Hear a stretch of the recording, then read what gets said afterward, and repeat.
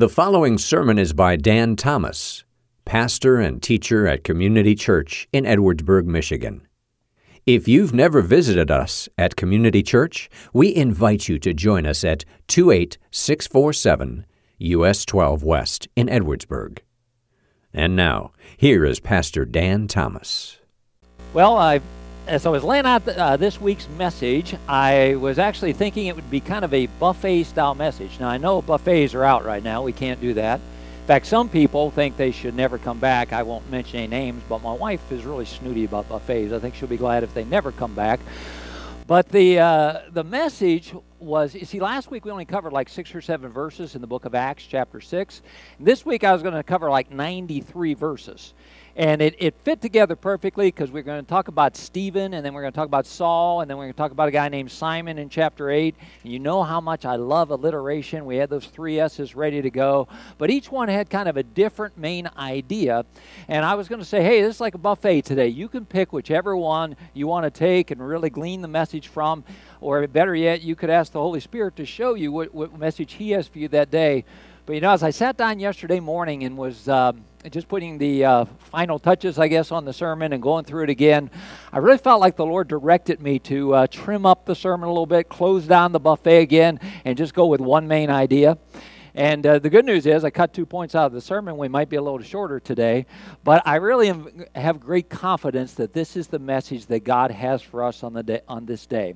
So we're going to look primarily at Acts chapter 7. However, I want to start by reading a few verses in Acts chapter 6, right at the end. Acts chapter 6, verses 11 through 13 is where we're going to start. Stephen, who we met last chapter because he was one of those first guys that was appointed for waiting tables and freeing up the elders, now God is using him in ministry. And God is using him to perform miracles and preach His message. And just like we found earlier, when you do that, when you're proclaiming Jesus Christ, you run into some opposition. And he meets with great opposition here in chapter 7. But again, at the end of 6, it says this: Then they secretly, those who were against him, the religious leaders, instigated men who said, We have heard him speak blasphemous words against Moses and God. And they stirred up the people and the elders and the scribes, and they came upon him, and they seized him, and they brought him before the council. And they set up false witnesses who said, This man never ceases to speak words against this holy place and the law. Now, just to think about that for a couple seconds here, what they were saying about Stephen. This is very similar to what happened in the trial of Christ. They instigated false witnesses to come in and lie about him. But here's what they were saying about Stephen. I want you to remember this. They said that he is blaspheming God, blaspheming Moses, blaspheming the temple, and the law. We're going to come back to that idea. So then, as chapter 7 begins, Stephen preaches the longest sermon in the book of Acts. And I would read it to you right now, but I got a feeling I'd lose a lot of you because he goes into incredible detail. He illustrates his knowledge of the law, of the scriptures, and does a lot of things there. But we're gonna come back and we're gonna look at that message. We're gonna summarize that message. But before we do that, I want to see the results at the end of the message. So we're going to continue reading at the end of Acts chapter 7, beginning of verse number 54. And it says this: Now when they heard these things, they were enraged. Again, the religious leaders. They were enraged, and they ground their teeth at him. When I used to teach that to kids, I was teaching from the King James Bible, and instead of saying they ground their teeth, it says they gnashed on him with their teeth. So I used to teach them that they actually bit Stephen. I've made a lot of mistakes. That was just one of the smaller ones. I can remember because I used to use an illustration. At that time, our son was the terror of the church nursery. He was biting all the other crawlers. So I used to use that as an illustration and say that they were biting Stephen. They weren't biting him, but they were grinding their teeth. They were so angry with him. Verse 55 says, But he, full of the Holy Spirit, gazed into heaven. And he saw the glory of God and Jesus standing at the right hand of God. And he said, Behold, I see the heavens open and the Son of Man standing at the right hand of God. Now, we're going to talk a little bit later in the sermon about the importance of the normal posture that Jesus had at the right hand of God in that he was seated. But the Bible says here that Stephen saw him standing. And I just wanted to mention for a minute something I think is important that we remember. I've had a few friends who have faced the death of a loved one in recent weeks. Chris and Eunice Thomas went out to Vermont at the passing of his mother out there, and I mentioned my friend and pastor for a long time that passed away, and this last week, Dwayne Avon got to go to heaven.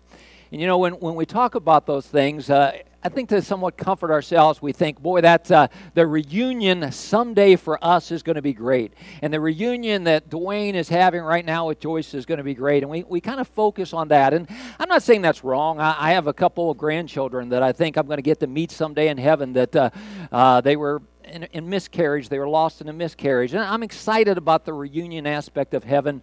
But I want you to know the biggest thrill of heaven doesn't involve any type of reunion with somebody we knew here. It involves seeing the King of Glory, Jesus Christ. And that's what Stephen got a glimpse of. He saw there Jesus. Verse number 57, the crowd isn't too excited about this, though. They cried out with a loud voice and stopped their ears, and they rushed together at him. Then they cast him out of the city, and they stoned him. To stop there for just a second again. The stoning at this time, I don't know what you envision if somebody's picking up these little rocks that just skip along the water and keep pelting him or something like that until he's dead. But the stoning at this time was more like they would force him off of usually a cliff, not a huge one, maybe a 10-foot drop or 20-foot drop. They'd force him down onto the rocks, so he'd fall over there, be laying there in agony. If that didn't kill him, then they would take more boulder-sized rocks and begin to chuck them down. Each one of these rocks could take his life, but a very barbaric act of stoning. So that's what they did, and the witnesses laid down their garments at the feet of a young man named Saul. We're going to talk about him in just a second for a minute. And they were stoning Stephen. He called out, he said, "Lord Jesus, receive my spirit." And falling to his knees, he cried out with a loud voice, listen to this, "Lord, do not hold this sin against them." And when he had said this, he fell asleep. Before we get back to the main character in our story, Stephen, I just wanted to mention this is the first time we meet this guy named Saul. In my family, we have a tendency to quote weird lines from movies. One of the ones we like to use is that whenever somebody is disproportionately angry, we'll say, "That guy is a very angry elf." Now, some of you know the movie that I'm talking about there. But anytime, I can hear my son saying, "Oh, Dad," it's the way of telling you that you're out of control and nicely. So you say, "Oh, Dad's an angry elf right now." Well, Saul was one seriously angry elf. You see, he's witnessing Stephen's death, and you'd expect Stephen to be crying out in pain, but instead he's looking towards Jesus. It says his face shone, and he's saying things like, "Lord, don't hold this against them." That had to really tick Saul off. You see, when somebody is under the conviction, and we know Saul was, because later on, in chapter 9, Jesus is going to ask this question of Saul. He's going to say, "Isn't it hard for you?" And he uses the phrase, "to kick against the goads." Now, a really strange expression, but the goad was that sharp instrument that they would use to move maybe the ox along. And if the ox resisted, if he kicked against it, the pain was going to increase. And it kind of gives us a picture of conviction. We know that Saul was under conviction. He was kicking against the goad as God was moving him and drawing him. He was fighting against that. I just thought of that during this time. If there is one person that you do not want to be quarantined with, it is somebody that is under conviction. And that describes Saul here. His anger increases, and in chapter 8 we see that he is acting like a wild boar, really, in the way that he is pursuing the church. But we'll get to him again later in coming weeks. Let's go back and talk a little bit about Stephen. You may know that Stephen is regarded as being the first martyr in Scripture. He's the first one to lay down his life for the cause of Jesus Christ. And that right there would make an awfully good sermon, don't you think? I mean, I could say, "Are you willing to die for Jesus?" But the truth of the matter is, not a whole lot of us are probably going to be faced with that option or with that pressure that, are you willing to lay down your life? So maybe a better sermon would be, "Are you willing to live for Jesus?" That makes a little bit more sense, and that could be a rip-roaring sermon. We ought to save that for another day. But that's not really what I believe the Lord is drawing our attention to this day, is that Stephen was the first martyr. I want you to realize that he was also the first apologist. Now, it might not sound all that exciting there, but when we talk about apologetics, it is not the idea of, okay, I'm sorry, I shouldn't have done that, I'm sorry. But it is the idea of that I know why I believe what I believe. And that Stephen could stand here against incredible opposition, persecution, and even death because Stephen knew what he believed. God had used his testimony to convict the Apostle Paul. Why did he have this testimony? Because he knew what he believed.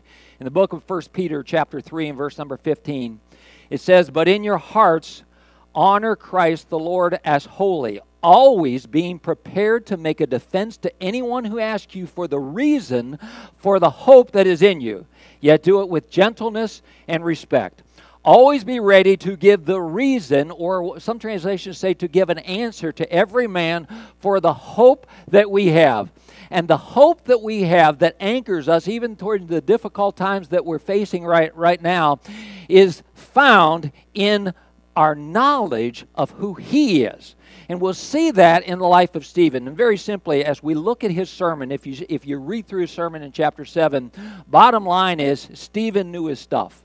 Remember, he was accused of blasphemy against God. He was accused of blasphemy against the law, against Moses, against the temple. If you read his sermon, what he does is he answers one of those issues, every one of those issues. He talks about the God of glory that he believes in. He talks about Moses' story and how well that he knew it, and explains that even Moses was rejected the same way that they rejected Christ. He talks about the idea of the law and his knowledge of the law. The temple that is not, he said, God's dwelling place is not in anything made by human hands. He explains very well that he didn't blaspheme against any of those things in his proclamation of Jesus Christ. What he knew, what Stephen knew, is what anchored him. Okay? What Stephen knew is what enabled him to stand in the midst of hard times. Listen, I want to say just kind of a word of explanation. While we've been putting on different things on Facebook Live and everything like that, I really have been trying to encourage everybody to have some fun. Get outside when you can. Take a break from the news when you can. Take a nice walk. Pastor James did that thing on Wednesday with Aaron, and they were talking about the different games that they're playing at home. Great ideas. Making sure that you're putting a smile on your face. Marissa posted a little question one day: "What makes you smile?" And just reading that question made me smile, and I got to get thinking about the different things that God uses to bring us smiles and laughter, how important it is. I think my favorite thing I saw on Facebook this last week is the guy that said, "Hey, they told me that all I needed to go to the grocery store was a mask and gloves." He said they lied. Everybody else there had clothes on. I get amused by goofy things like that. I watched the Leslie Nielsen movie this week, which I think everybody ought to watch at least once. And you know that. If you know me at all, you know that I like fun. I'm sorry, I have to tell one other goofy little story here. I was watching these different sermons put on Facebook, or these different messages by pastors. And one of the guys that's my friend, I saw his come up, so I watched it. And I saw him, and he's standing there in his office. He looks so pastorally, whatever that means. Around his office, he has pictures of John Calvin and Martin Luther, and he has all these books on the wall, and he looks so much like a pastor. I at first thought, that is really sad that our people have a pastor who, instead of pictures of Luther and Calvin, has a slinky and a remote control car and paperback books. And I thought, that's really sad. But then I thought, you know what? Nope, that's kind of who I am. I really like the whole idea of fun, and we're going to continue to promote that idea, but I don't want you to miss this. That these things that we're talking about, this kind of idea, hey, keep smiling, keep an optimistic look, those are not the ultimate anchor that we need. Okay? Optimism, good, but optimism is not all we need. You all remember the story they used to tell about the pessimist and the optimist, and the dad said he was going to do a little test with them. So one year for Christmas, he took his two boys, and the guy who's the pessimist, he gave them a beautiful train set, just the nicest one he could find. The guy that's the optimist, he went out in the field and he scooped up some cow manure and put it in a box and wrapped it up.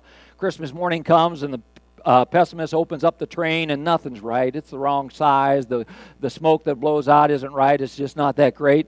But then he opens up the optimist open up his box and starts running around the house, opening doors, looking outside. And he said, "What are you doing?" And he said, "I know there's a stinking pony in this house somewhere. I just have to find it." And sometimes you think, hey, that's the message that we need. That message of optimism and fun and just make sure you take the opportunity to smile and enjoy some things is important. And we'll continue to bring it up. However, knowing what we believe and why we believe it, knowing the things that Stephen knew as he faced adversity is far more crucial. This is a time when our knowledge of apologetics needs to be on the rise. Right Now Media has a great section on apologetics. Anything that Josh McDowell wrote that he puts out there in that way. We went through a book in the fall by Jen Wilkins. They said None Like Him would just be great for us to look into the character and the nature of God. But let's take a minute and look back at three things that Stephen knew that anchored him during this time. The first thing I want you to notice that he knew is he knew that heaven was real. We see here that his eyes are on heaven. His eyes are on Jesus. We know that Stephen was someone who lived in light of eternity. And I don't want to say this in silliness or flippant, this statement, because it sounds like a weird statement. But I want us to ask ourselves, what really is the worst that could happen? For me, the worst that could happen is I go to be with Jesus Christ in heaven. And again, I don't say that in no big deal. I don't really have a death wish. I tell my wife all the time that the second time she marries, I want her to marry for money, because the first time she obviously married for looks. But truth is, I'd kind of like to hang around. I don't want to think about her marrying this handsome guy in the future and spending time with my grandchildren without me. I have no death wish, but when I realize the worst that could happen is that I go to be with Jesus Christ. What we're facing now, there's a very good chance that it will someday be a paragraph, maybe even a whole chapter in a history book. But it's not going to fill up the whole book. It's not going to fill up all of life here on this earth. And for sure, it is minimal. It is but a blip when compared with eternity. This life that I have on this earth is wonderful. I'm so thankful for it, but it is not my greatest possession. My greatest possession goes to the eternal life purchased through the shed blood of Jesus Christ and the fact that I will spend eternity with Him. Stephen saw that. Stephen knew that. He knew that heaven's real. He also knew God's forgiveness. Stephen is able to look at these folks stoning him and pray this prayer, God, do not hold it against them. That's amazing, isn't it? I believe that ability to forgive can only come from a realization of how forgiven he was. That he knew of his own sinfulness, that he knew of his own need of Christ's salvation. Our forgiveness, man's forgiveness, is always going to be flawed. My forgiveness is conditional. You know, a lot of times I have a hard time forgiving somebody if they don't seem sorry enough. My forgiveness is often temporary in that I will, I'll think, yeah, I've gotten over that. I'm never going to hold that against them again until something happens and something sets me off. And once again, my bitterness creeps in and my lack of forgiveness creeps in. God's forgiveness is perfect. Stephen must have grasped that for him to be able to forgive the others. Now, we talked about that posture of God, that that Jesus is seated at the right hand of God. In Hebrews, we find out that Jesus took that seat after he had finished his work. After he has finished his work of laying down his life as a sacrifice, and when that was complete, he is seated. Because that work is done. That way has been made, and we have been given this perfect forgiveness. So Stephen got a hold of the forgiveness. He understood that. Stephen most definitely understood that heaven was real. The third thing that I want us to realize is that Stephen knew God's story, or Stephen knew God's record. As you read through his sermon, again, he talks about the covenant that God made. He talked about the fact that God is good to keep his covenant and his promise. I want you to think a little bit about that story of God that you know. And this week would be a great time to really focus on that story even of the last week of Jesus' life and what took place there. Do you know that the Scripture, there are 89 chapters in all the Gospels together, 29 of which refer to the last week of Jesus' life. So about 1/3 of the Scriptures focus on this last week. And I want you to think about the fact that the followers of Christ, none of them saw the good in what was taking place. They're scattering, they're running, they're denying Jesus Christ, they're betraying Jesus Christ. They did not see, as we can see, that out of death comes life. And I want to encourage you, there's a song that Francisca Botticelli, I'm going to kill her name, I know, but she sang, Write Your Story, inviting God to write that story on her heart. And I want you to ask God to write His story that you can see how God works. I've asked Adam to sing a song here at the end that we've sung around here before, and I thought fit perfectly. It's a song called Scars. And every time I hear it, to be honest with you, every time I hear it, I was singing it this morning as he was practicing it out in the hallway.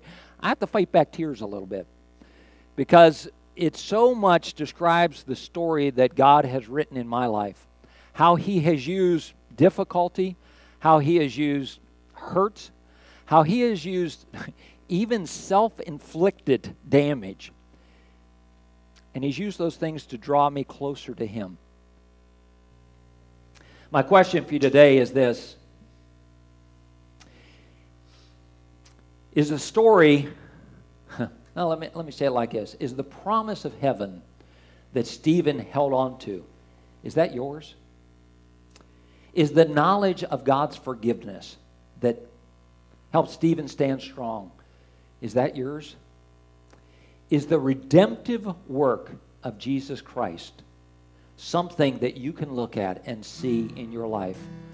How He has taken the scars, how He has taken the hurts, and He has brought beauty, and He has brought glory to Himself out of these things in our lives. Father, Adam's going to sing, Thank You for the Scars. I want to thank You right now. And Lord, I don't want to be corny, I don't want to be goofy preacher speak, but I want to thank You for what You're doing in our lives now. I can't see how You're going to use it, but I know You, and I know the story that You've already completed, and I know nothing's going to change in this. I know that You are going to take what we face right now, and we're going to know Your heart better. We're going to know You better. You will be glorified, and we will even be able to look back and say, thank You, Father. Thank You for the hard times and the scars that they produced. Amen. You've been listening to Pastor Dan Thomas of Community Church in Edwardsburg. For more information about the church, you can visit our website, edwardsburg.church. You may also contact the church via email, info@edwardsburg.church, or call us at 269-663-2648. Thank you for listening.